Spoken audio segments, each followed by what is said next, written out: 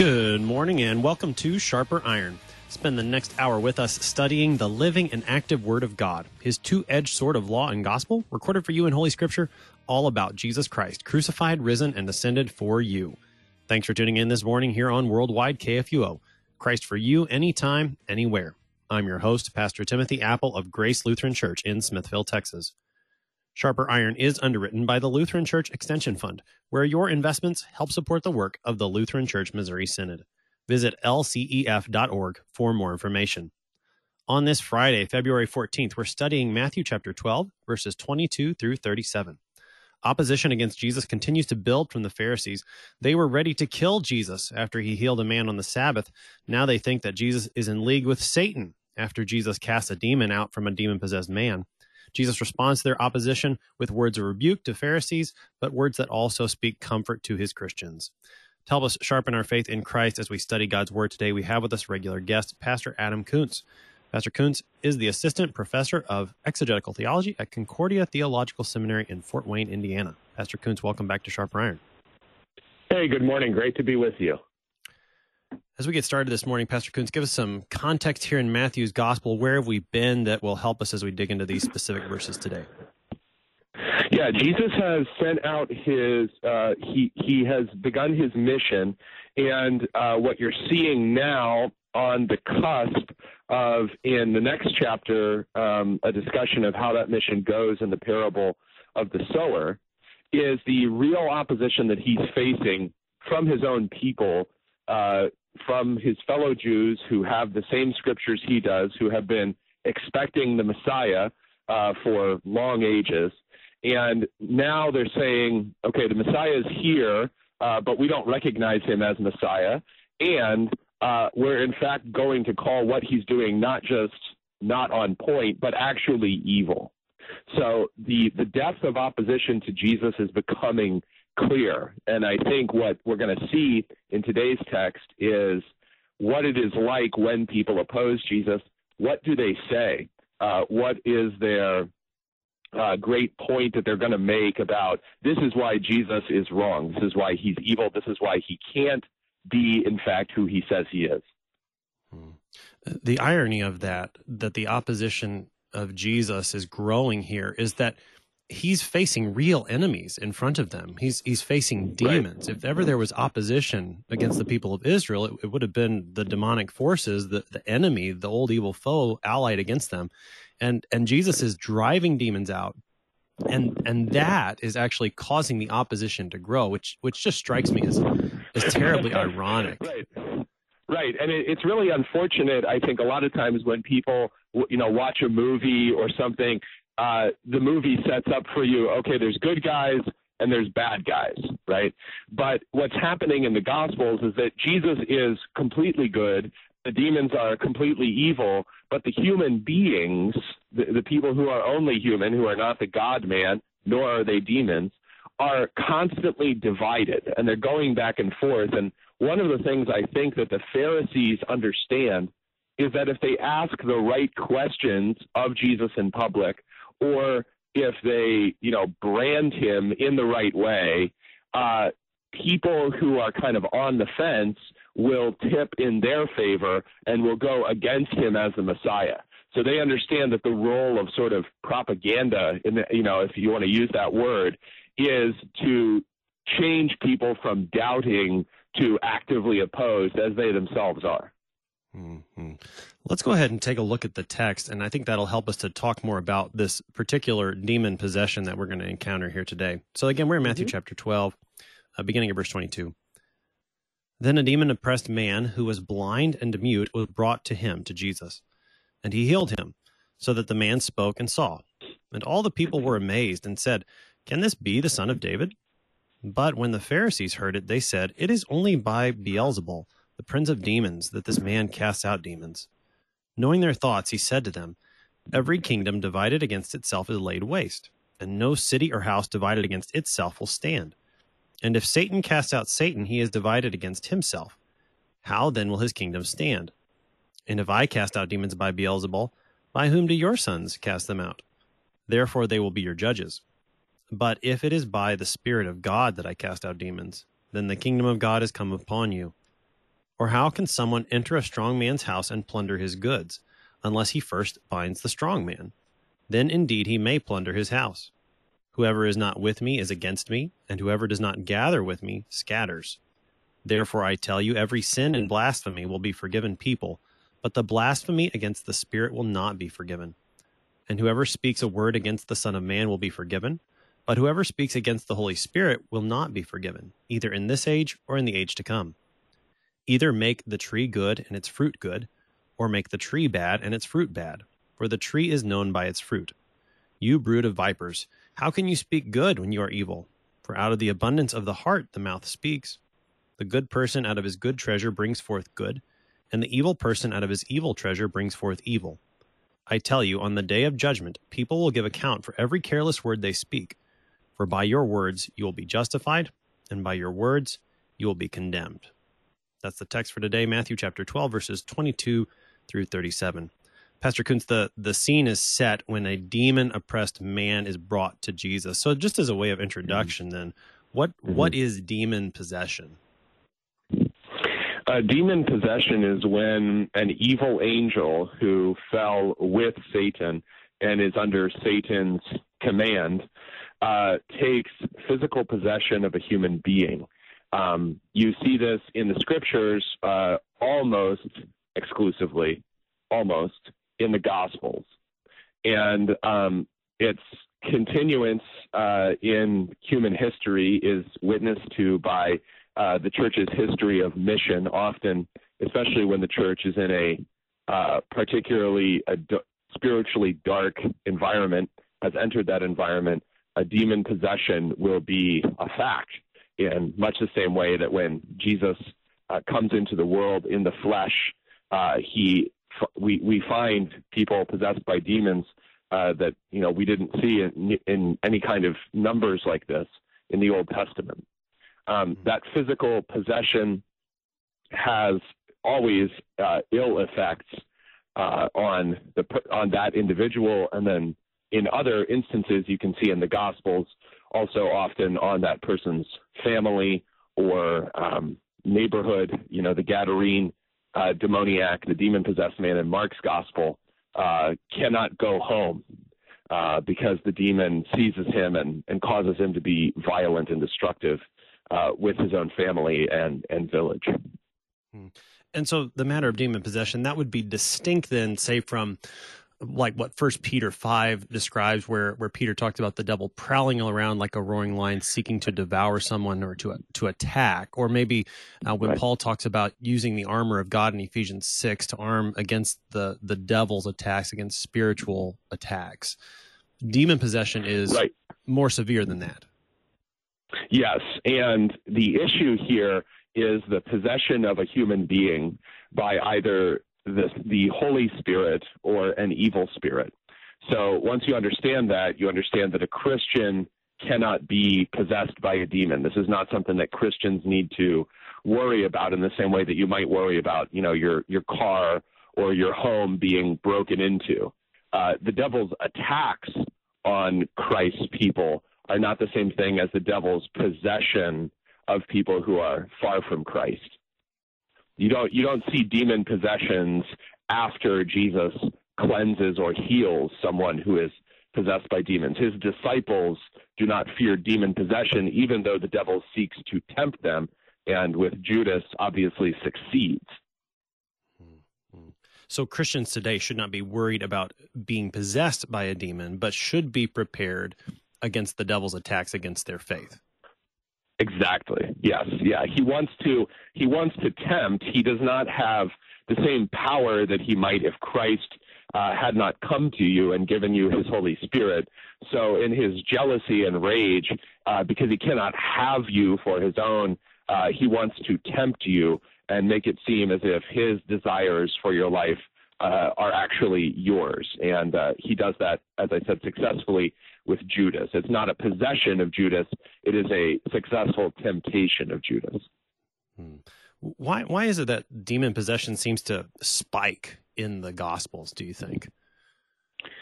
Yeah, I think it is like when you go down into a basement and it's all dark, and then you turn the lights on and you realize what is actually down there. with Jesus coming into the world, what changes is not the evil of the world or the nature of Satan's activity in the world. Satan is not that creative. He is doing with human beings what he has always done. There has always been horrible delusion and idolatry and all kinds of unrighteousness going on in the world before the birth of our Lord. What happens in the Gospels is that the light has now dawned, and it reveals both the glory of God in the face of Jesus Christ, but also the horrible depths of evil into which Satan has lured the human race. So what's happening in the Gospels is not that you have an utterly unique situation as if there were no demons before or since, but that with the coming of Christ, the demons are now running scared. And when people are running scared, they begin to reveal who they truly are in their fright and in their panic in a way that they did not before. So what happens here then is not the first time that Jesus has healed a demon-possessed man. I wonder, is there some significance, as you mentioned, the demon possession affects people differently throughout the Gospels. This man particularly is blind and mute, and that's what Jesus heals him so that he's able to speak and to see. Is there a significance to those two particular faculties in this text, do you think? Well, Satan is always someone who hates God's gifts and especially God's creation. There's something that you can see in several of the cases of demon possession that they are wounding. You know, in Mark, you have the boy who is cast sometimes into fire and sometimes into water, both to his peril. The Gadarene demoniac is you know, we would call it self-harming or cutting. I mean, he is opening up wounds on himself constantly and screaming. You know, Satan loves to disfigure God's creatures and God's creation. He loves to befoul and despoil what God has made. And it's no different here in that the man's faculties of seeing and of speaking have been taken from him. And what is happening is that Jesus, in bringing light into creation, is also restoring creation, even in individual cases of seeing or speaking, to its true purpose. You were given eyes to see and a mouth to speak, and Jesus gives this man freedom from what has been oppressing him and freedom to be who he was actually made to be. So the miracle Jesus performs is wonderful. He's done this before. That's the scenario. The rest of the text really focuses then on these reactions, particularly the Pharisees, of what Jesus has done. Before we get to the Pharisees' reaction, there are people around who, it says, are amazed and ask, can this be the son of David? Before we focus in on the Pharisees' reaction, Pastor Kuntz, how are the people responding to Jesus? The people are asking, maybe in wonder, or maybe they're actually decided in their minds, and they're just stating it in the form of a question. Matthew leaves that a little unsure. How much on Jesus' side are these people? But what they're asking is this truly the Messiah? Because the Messiah is the one who comes to save Israel according to God's promise, especially in 2 Samuel 7, that he will build up the house of David forever, and there will be one who will sit on David's throne forever and ever. So if he's sitting on that throne forever and ever, then he's also going to be someone who can do amazing things, even beyond what David himself could do or Solomon in all his wisdom could accomplish. So they are asking, hey, maybe this guy is the Savior we've been waiting for, we've been hoping for, we've been looking for. And that question, because it's phrased as a question, is then going to be answered by the Pharisees with their own grim, miserable certainty that, this guy's basically just tricking you. So they don't deny it. What's interesting is Jesus' opponents don't have to attack the reality of the miracle. That's kind of a modern way of going against Jesus. Well, he was just pretending, or it was fake, or Matthew was hallucinating. That's kind of a modern way of attacking the miracles of Jesus. The Pharisees are a little subtler in that they don't say, oh, no, it didn't really happen, because they can't deny it. The man who has been totally changed, whose life has been turned around, is standing right there. So they instead want to plant doubt in people's minds, not about the miracle, but about the motivation behind the miracle. That's a good point to make. What about, and so the Pharisees say he's doing this by Beelzebul, the prince of demons. And we've encountered that name Beelzebul once in Matthew before, but just to refresh our memories, what is Beelzebul, or who is Beelzebul? Beelzebul is a Jewish way of talking derogatorily about pagan gods. The one in view specifically is the chief of the ancient Canaanite pantheon, Baal, B-A-A-L. So he would be, that comes to mean simply Lord. Beelzebul means Lord of the Flies, which is a book maybe you had to read when you were in school. That's where that idea comes from. And so Lord of the Flies is that he's surrounded, it's like rotten meat surrounded by swarms of flies. It's a term of abuse for the pagan source of evil. And so labeling Jesus, and you see that here the power of labels, labeling Jesus as motivated by, coming from, in league with pagan sources of evil power, labels him as simultaneously both foreign, that is, attached to pagan gods, and maybe himself secretly a pagan, secretly maybe a Gentile. So it's an attack on his origin. Where did this guy come from? And then it's also a statement that everyone is simply being deceived. What you saw is not what is really happening. What you are trusting that your eyes witnessed. Let me explain to you where that actually came from. Let me tell you the story behind the story. So the Pharisees are presenting, as it were, kind of a secret theory about where all this is coming from. Again, not denying that it occurred, but saying, look, if you come over here, if you listen to us, if you stop listening to Jesus, we'll explain to you how and why this is all really happening. So, and before we look at what Jesus says, then, one of the questions that occurs is, well, why? I mean, what's the problem? Like, he just cast out a demon. In a few verses, they're going to ask him, hey, do a sign. And it's like, well, he just did one. I mean, why such opposition to what should, at least in our eyes, seem so obviously good? Yeah. Because they understand that Jesus has a very different, not only understanding of what God's word is about, because Jesus understands God's word not to be about a set of laws that will keep the Jewish people holy and safe and apart from everyone else. That's the Pharisees' understanding, and the Pharisees will eventually be, the forefathers of what becomes what we now call Judaism, right? So it's a totally different interpretation of what the Old Testament is about, and they know that. They also know that leads Jesus, practically speaking, to do very different things with his life, rather than police people's individual grasp of, are you tithing the herbs that have come into your home, including the littlest ones, mint and dill and cumin. So he's got a different understanding of the Bible. He's got a different understanding of how that matters. And so he is going around doing things, some of which they themselves do. He's going to comment, your sons, your disciples, they also cast out demons. But a lot of it, and obviously his death and his resurrection, are going to go far beyond anything that they imagine God's word has promised. And I think, credit to the Pharisees, they understand that this guy is going to be trouble for them. And what they're trying to do is nip that trouble in the bud. Right? They want to kill it in the very beginning of spring before it flowers fully in the death and resurrection of the Lord.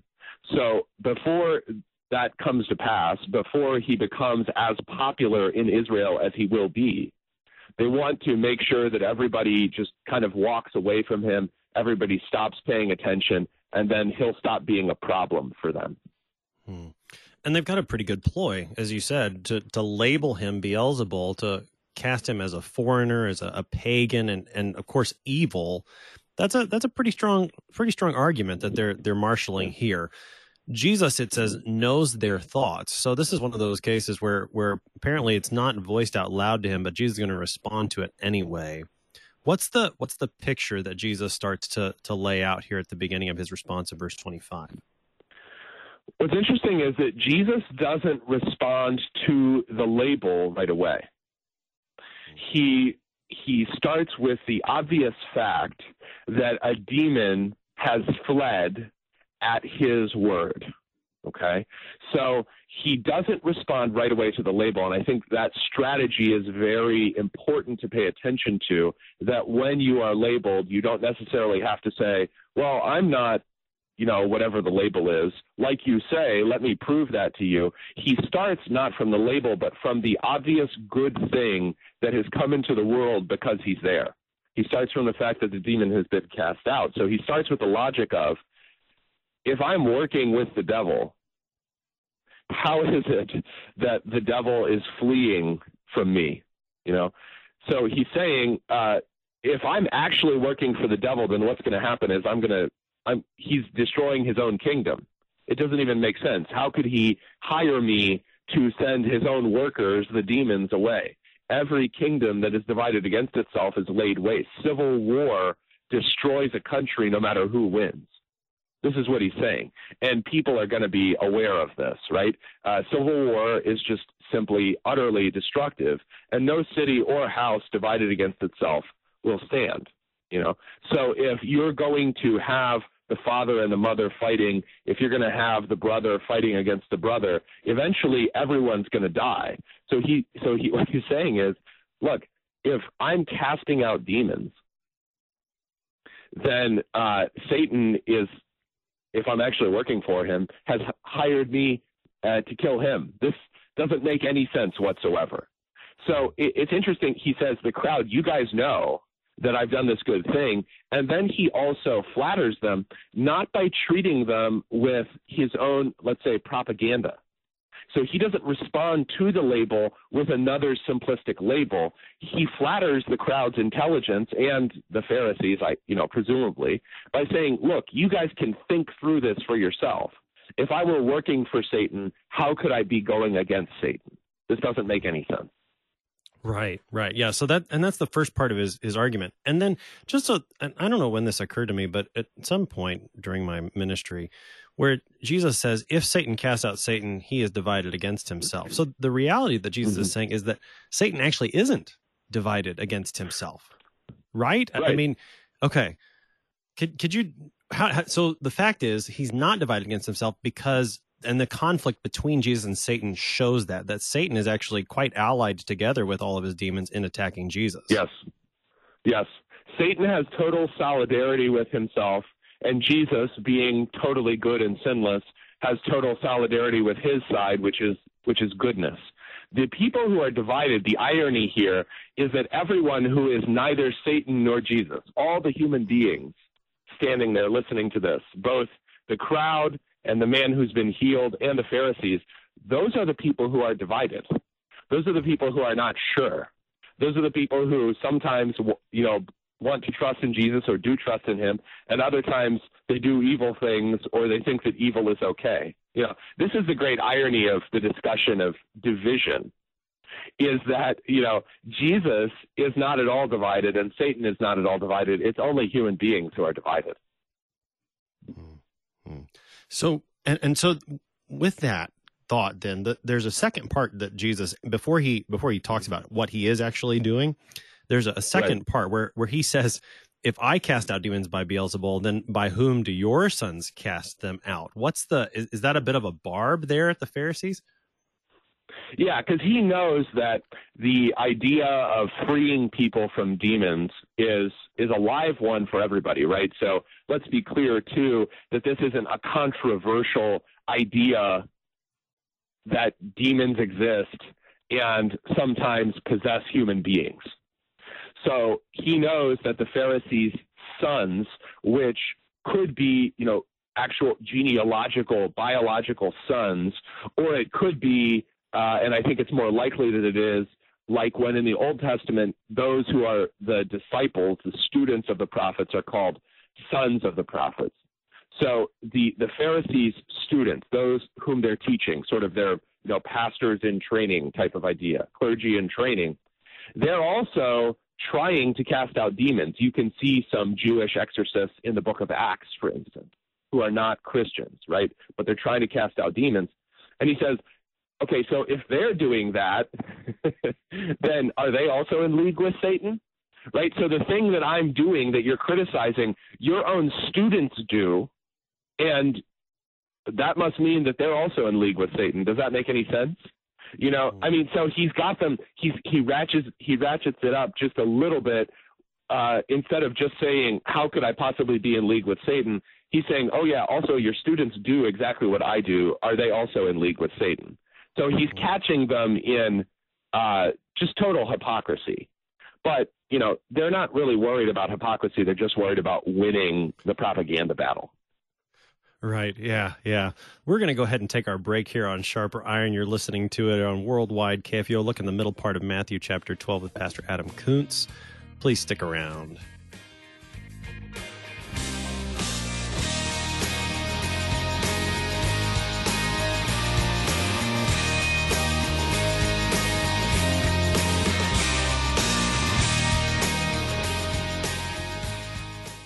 Did you know that for over 40 years, Lutheran Church Extension Fund has had the humble privilege of supporting Lutheran Church Missouri Synod ministries with low-cost loans and resources? This is Rahema Kavuga, Synod Relations Manager of Lutheran Church Extension Fund. Because of faithful investors like you, we've been able to help church workers, congregations, schools, and organizations. To learn how you can get involved, call 800-843-8233.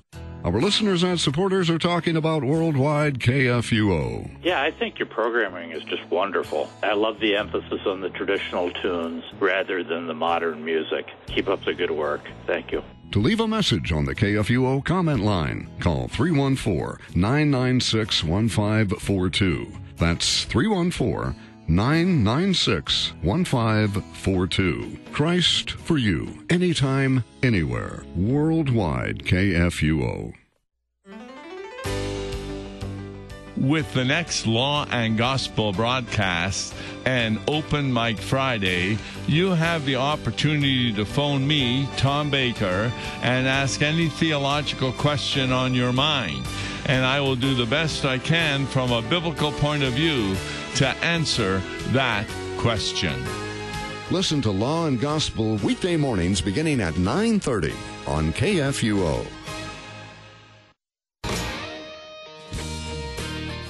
Welcome back to Sharper Iron. On this Friday, February 14th, we're looking at Matthew chapter 12, verses 22 through 37 with Pastor Adam Kuntz, Assistant Professor of Exegetical Theology at Concordia Theological Seminary in Fort Wayne, Indiana. Pastor Kuntz, prior to the break, we were looking at Jesus' response to the Pharisees' opposition, their accusation that he is casting out demons by Beelzebul, by the prince of demons, and we looked at how he just shows the foolishness of that answer. And then he starts to answer more in the affirmative there in verse 28. He says, if it is by the Spirit of God that I cast out demons, then the kingdom of God has come upon you. What's the point Jesus is making? He's saying that if what I'm doing is not in fact evil but good, then you need to recognize that something new is occurring in the world, and not that God's kingdom is some kind of, geographical entity like, the state of Kansas or the country of Canada or something, but that God's reign among mankind has now come in your midst, right? The kingdom of God is in your midst, as he says in Luke's gospel. So he's saying, look, follow my argument. It's pretty easy. You're being hypocritical. Now understand what's actually going on is that God's reign has come. This is his message as soon as he begins his ministry. Repent, for the kingdom of God, the kingdom of the heavens in Matthew, is at hand. So they need to realize not only what is negatively obvious, he's not in league with Satan, but what is also positively obvious, he is in league with the Most High, and the Most High is now here in their midst. Recognizing that, he switches the metaphor rather abruptly from the set of three rhetorical questions to this image of a house and of Satan as a kind of householder, right? So when you think about demon possession, think about Satan wanting to be a rich man and having lots of possessions, but he wants human souls instead of, money or investments or something.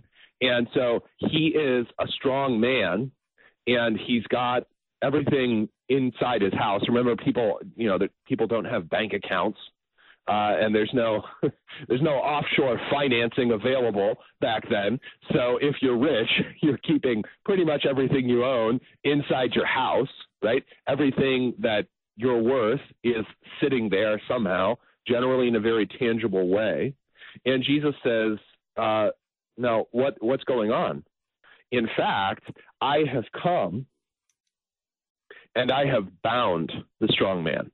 He doesn't have the same power or strength that he did before. Think of Samson shorn and blinded among the Philistines. His power is gone. And so Jesus says, obviously, now that I've come, right? And this is part of the great, I think, good news of this specific passage that we're looking at this morning, is that Jesus has come and brings with him the binding of Satan. Satan's power is now fleeing away. It's draining away, right? Satan is circling the drain now that the Messiah has come. So how can someone enter a strong man's house and plunder his goods unless he first binds the strong man? That's what I'm doing. Then indeed he may plunder his house. So I love this image because it's sort of like when Jesus talks about, he will come like a thief in the night, or comparing the one who finds the kingdom of God in Matthew 13 to the guy who's digging up treasure in a field. It's this amazing image of Jesus just destroying everything that Satan had hoarded and freeing the captives. He is plundering his goods. He's taking away all Satan's possessions, all these human souls that were captive to him. Jesus now says, these are mine. So how does Jesus do that, Pastor Coons? He's doing it in a variety of ways. That's where, if you go through Matthew's gospel and you look at the phrase, the kingdom of heaven or the kingdom of God, you can see that he's doing that. We could say overall he's doing that through his word. But in different circumstances, it could be that he's healing somebody, or it could be that he's freeing someone from a demon. It could be that he's teaching his disciples the realities of the kingdom, as he does in the Sermon on the Mount. In all those things, anytime that God's word is coming into someone's life, anytime that the reign of God is coming upon someone, this also continues to today through God's word. Anytime that that's happening, Satan's power is now fleeing away because the word of God has now come in Jesus Christ, and Satan just doesn't have anything to counter that. Jesus is actually stronger. He's actually bigger and more powerful than anything that Satan has. And so in this specific instance, in today's text, it is freeing from the oppression of a demon. But any of the ways in which God's word reaches people, either in the Gospels or down to the present day, is a way in which Jesus' reign is coming and Satan's reign is being eclipsed. Would we, and ultimately, I think we would want to say that Jesus binds Satan by his death and his resurrection, tie this passage, say even, to the very first gospel promise where the offspring will crush the devil's head. Are we right to tie all of those things together and see Jesus' victory ultimately there? Well, of course, that's what it all hinges upon, right? All the promises of God find their yes and their amen in Jesus, and Jesus stakes his everything on the fact that the Son of Man will suffer and die and on the third day rise. So the death and resurrection of Jesus are the seal and the sign that the reign of God is come now in Christ as he promised, as the scriptures promised, the righteousness of God has been revealed in Jesus Christ. So without that death and resurrection, of course, none of this would come true. You know, it would seem that he would be a liar without his death and resurrection, and that all our hopes and the hopes of so many people throughout the ages would be disappointed. So when we're talking about the word of God coming into somebody's life, we have to speak of the death and resurrection of Jesus, because that is the way that it all hangs together. The reign of God, the scriptures of God, it all hinges upon the great hinge of world history and of the Bible is the death and resurrection of Jesus. Earlier, Pastor Kuntz, you were talking about how the irony is that in one of the ironic parts of this text is that Jesus is not divided, Satan is not divided, but the people are. And as Jesus' response continues, it seems that he starts to take away that middle ground. You're either with Jesus or you're for Jesus. In verse 30, what's he getting at? Yeah, exactly. He is calling for them to realize that there are only two sides. There is no middle ground. There's no way that they can just sit on the fence and think, oh, I like that Jesus, but those Pharisees do have a point. And so he cuts that middle ground out from beneath anyone who wants to continue standing there by saying, whoever is not with me is actually against me. It doesn't matter whether he says it or not. It doesn't matter whether he, walks over to the other group and stands there with them or not. Whoever is not actively allied with me is actively against me. And whoever does not gather with me, that is in this harvest work, he's going to talk more about that really in chapter 13. Whoever does not gather with me in this work of the kingdom is actually scattering. And what that means is that the one who is scattering in the time of harvest, which has now come, the one who is scattering is the one who is working against the work of God. And this is what he means when he says, therefore, because once you realize there's no middle ground, then you understand what he's about to say about the Holy Spirit. Every sin and blasphemy will be forgiven people.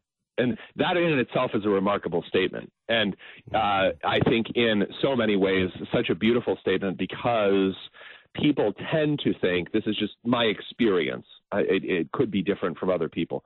In my experience, people tend to believe that their sins are unique, and when they are horrified by them, they believe that their sins are uniquely awful.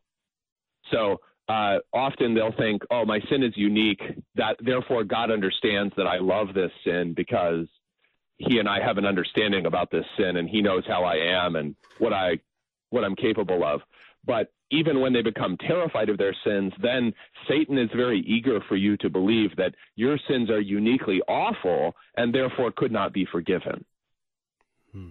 But the Son of Man says instead, every sin and blasphemy will be forgiven people, but the blasphemy against the Spirit will not be forgiven. And the perennial question is, what is the blasphemy against the Spirit? What is the sin against the Holy Spirit? And it's simply this.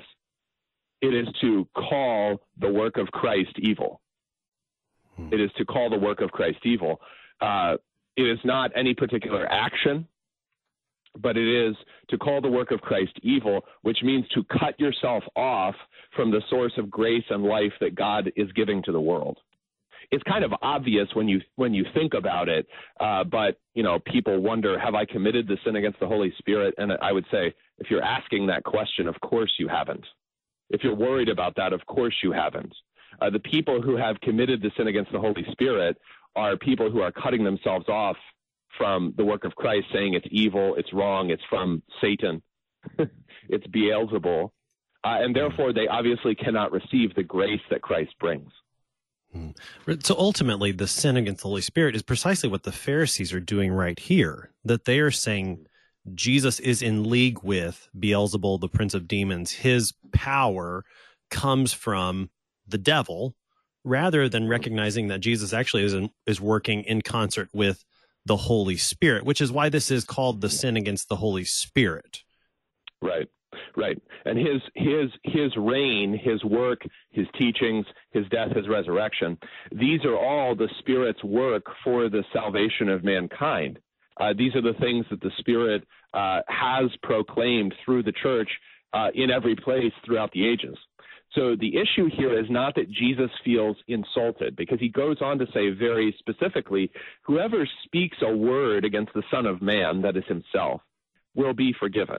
This is not about Jesus's feelings being hurt by the inaccurate and malicious labeling and slander that he's undergoing. It's not about him or his feelings. He doesn't, in a sense, care that the Pharisees are saying these stupid things. The issue is that if people listen to them, or if they themselves continue to believe these things, then they will have cut themselves off from receiving the grace of God, the things that the Spirit of God is doing through the Son of Man, crucified, died, and risen. That is the issue. That is always the issue. Am I calling what the Spirit of God has done in and through the Son and is proclaiming? Am I calling that evil? Because if that's what I'm doing, then how can I ever receive this forgiveness, life, and salvation that's being offered? And this sin would also, when we think about, as you said, people will ask, "How have I committed it? Am I committing it?" And as you said, when we're asking that question, that's a sign that we're not committing it, because that's a sign of faith that we would ask such a question at all. But we would also say that the sin against the Holy Spirit, then, it's not just a one-time rejection, but it's a continued lifelong rejection. Right. So, a listener may be in the same situation that I was, where I can remember not being a Christian and not understanding what Christianity was, or why it mattered, or what Jesus had done for me. And I was, I suppose, in a sense, like rejecting, that work and saying, oh, that's silly, or that's for, weak-minded people that, need forgiveness all the time or something, right? Did I commit the sin against the Holy Spirit? Yes, I was rejecting the grace of Christ. I didn't know what the death of Jesus was about, and I didn't care. Right. But the sin against the Holy Spirit is not this like one time, okay, in 1991, you did this. You weren't a Christian in 1991, and so you're lost forever, no matter what you believe now.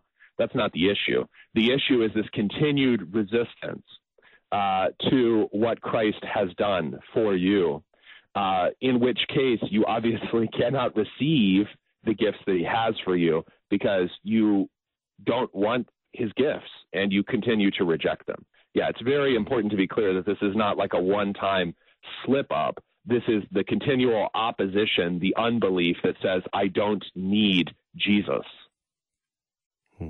And so just to put this out there very clearly, Pastor Coons, if someone is concerned that they might be committing this sin against the Holy Spirit, or they've committed in the past, what should that person do? Okay. If you're concerned that you are committing it now, as we said, if you are concerned, you are obviously not committing it, because why would you fear going against someone whom you obviously love? How could you be opposed to him if you're so concerned about having offended him or having grieved him? Obviously you love him. Obviously you trust in him. If you're asking the question, you are a Christian, and you're not committing this sin. If you're concerned about a past sin, what I would say to do is simply, my assurance is that you are forgiven. You are in his grace. You stand at peace with God through Jesus Christ. If that's not enough, then I would say it is fine for you to ask God's forgiveness for having rejected his work in the past at some time in your life. That's fine. And it is very healing sometimes not to speak our own sins aloud, either to God directly, or to a pastor in individual confession and absolution. And the reason for that is not that God doesn't know what you did or what you thought or how you were at some point in your life, but it's very healing for you to say that thing out loud. I rejected your work. I resisted you at this time. And then to hear his forgiveness applied specifically to that wound in your soul, that can be very healing. Jesus then, it seems, switches the picture on us yet again as his answer continues. He starts talking about trees and their fruit. What's the move that Jesus makes as the text moves on? Yeah, he's now talking, he's going to be speaking directly to the Pharisees in 34. And so he's bringing up a picture that you're going to be familiar with if you've been reading Matthew's gospel, which is that things have their own nature. Good trees make good fruit and bad trees make bad fruit. It seems kind of obvious, but the point is people don't just say and do the things that they say and do for no reason. It's not random, right? So he says, he presents this image of good trees and bad trees, and then he calls them something that John actually calls them in Luke's gospel, you brood of vipers, you sons of poisonous snakes. How can you possibly speak good when you are evil? And this is not just Jesus issuing insults. The reason for him to label them evil is for them to know the truth and repent.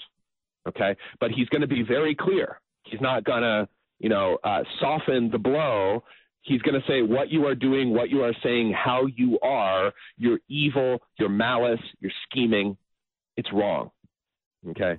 For out of the abundance of the heart, the mouth speaks. And this is Jesus explaining how human beings are. That is that what we say, what we do, how we live comes out of our souls, the center of our being. The scriptures usually call that the heart. And that's where this comes from. So if they were good, they would call him good. Because they are evil, they call him evil. The good person out of his good treasure brings forth good, and the evil person out of his evil treasure, going back to this image of the devil with his possessions, out of his evil treasure brings forth evil. This is where things come from. It's also a return to what he said earlier. Obviously, he is good since he is bringing forth good in the world in freeing men from their demons. It seems I know you mentioned the brood of vipers. That was a term that John used. It seems that Jesus is playing the labeling game a bit back with them. I don't know. Maybe that's a bit too much, but he's turned the tables totally on them now. He has. And I think it's important to say that names, there's a difference between naming something for what it is and name calling. So let's be clear about this. Name calling is not really concerned about accuracy, right? Name calling is not really about the name or its truth. It's really about what effect that word is going to have on people, whether it's the person whom you are calling that, nasty name, or the people who are listening to that person be labeled as such. So name calling is a way for people to achieve something without worrying about its truth. Naming is actually a very wonderful thing. I mean, Adam names the animals in paradise. So naming in and of itself, calling something what it truly is godly. And in calling them, spiritually speaking, obviously not literally saying that they're snakes, but spiritually saying that they are, they're coming from serpents. They're coming from the lowest form of animal life, which was employed by Satan to deceive Eve and Adam. In calling them that, he is not doing it for the sake of just the effect that it's going to have on the other people who are listening. He's doing it for the sake of calling it what it is. And there's something very important to be said here, that accuracy and truth, even when extremely unpleasant, is more important than anything. Because imagine the alternative if Jesus is just super nice and super polite to the Pharisees and says, well, gee, guys, I don't really think that's fair what you're saying about me. What he's doing in naming them for what they are is that he's making it clear also what the sides are, what is evil and what is good. Because if you're not clear about what is good and what is evil, it is very hard to tell the difference. You stay confused. Right. You can't tell the difference between Jesus and Satan. And he's saying the difference is apparent. People need to recognize that the reign of God is obviously good, is obviously here in who I am and what I do. And this matter of knowing the difference has eternal consequences, which is where Jesus takes it at the very end. He brings up the day of judgment, and he talks about the matter of a person's words being that by which they will be justified or that by which they will be condemned. What words is he talking about? Yeah, what words? Is he talking about everything we've ever said or everything we've ever thought, or just what we mutter under our breath? What is he talking about? With the day of judgment, that's what helps make it clear what he's actually speaking of. Because he's not speaking about every single thing that a person has ever let slip out of his mouth, as if, again, you said something once that was mean in, 2002, and you can't be forgiven for it. That's not what he's saying. But he is saying that at the judgment, and you will see a very clear picture of this in Matthew 25, there will be people who will have confessed him as Lord, recognized his work and his reign as good, his death and his resurrection as good, and called him good, called him Lord. And those people, the sheep, will be recognized as his own, chosen from before the foundation of the world, according to his grace and his purposes. Beautiful stuff. The sheep will also not need to talk about how good they are, and they will be surprised when he commends them. The goats will be much like the Pharisees in that they will also claim to have loved him, but they will also have a deep desire to talk about how amazing they are. One of the things that you can see here is that everything that occurs in Matthew's gospel and all the parables that are told somehow tie back into the Sermon on the Mount, which is the single longest piece of teaching that Matthew does in his gospel. It all ties back in there, right? Hypocrisy ties back into evil. Not recognizing Jesus for who he is or wanting to argue with him ties back into the evil tree with its evil fruit. So the one who is justified by his words is the one who recognizes Jesus as good and seeks nothing good in himself, but strangely enough does good to his neighbor. The one who is condemned by his words is the one who is, maybe a little bit divided about Jesus. So now maybe he's good, or maybe what he's doing isn't so good. I'm not sure. Who can tell the difference between good and evil? But that evil person also is always undivided about his own goodness. This is one of the great ironies, right? When evil people oppose Jesus in the Gospels, they want to make people unsure about Jesus, but never are they themselves unsure about themselves. Whereas his disciples are sure about his goodness and kind of unsure about themselves. I believe, O Lord, help my unbelief. Pastor Coons, with just about a minute left here, give us a brief summary of the text as we wrap things up this morning. The Son of God, when he comes into the world, comes and does all manner of good to mankind. And this is what he still desires to do, and this is what his Spirit is carrying to the nations through his word, this word concerning especially his death and his resurrection. Don't be surprised when people call that evil. Don't be surprised when people label him or his disciples as evil. It's happened before. It will happen again. But the reign of God is in our midst, and it has come, and it is glorious.